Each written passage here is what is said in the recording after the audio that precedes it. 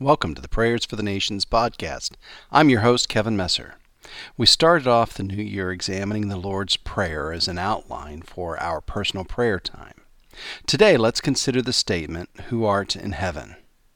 I wonder why Jesus thought it was important to include this reference.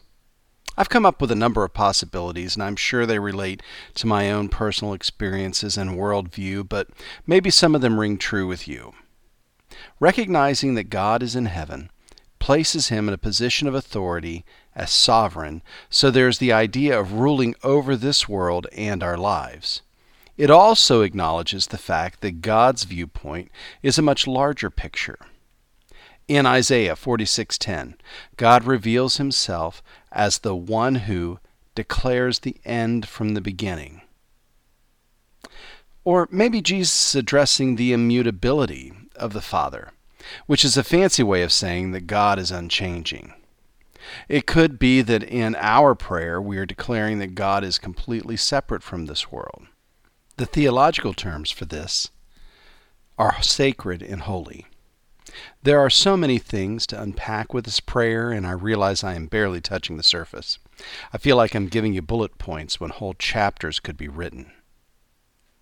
While meditating on this phrase, I was reminded of Psalm 121, on which the psalmist asks, "I lift up my eyes to the hills, from whence cometh my help?" Have you ever been in one of those situations where you are so confused or so blindsided that you just look up into the air and wonder how you are going to get through this?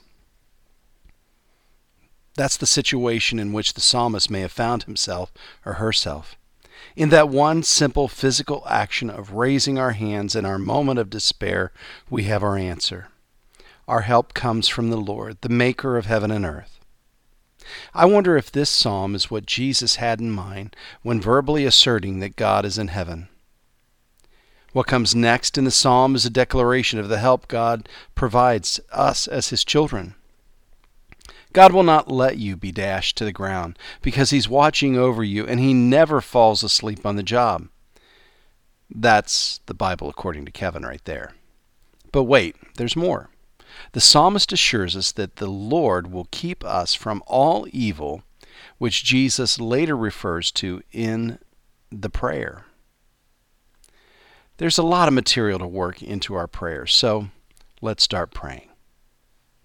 My Lord and my God, you reign on high. You set your throne in the heavenlies, and the earth is your footstool.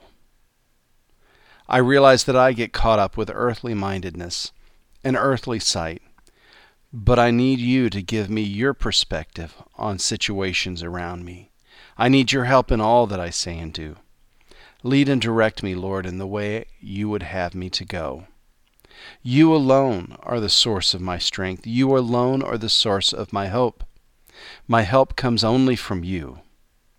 Help me to rely on you and not my own power, influence, or intellect. Amen. The Lord bless your time of prayer today, and thank you for listening. When you have a moment, drop by our website, prayersforthenations.org, and from there you can access all our social media sites.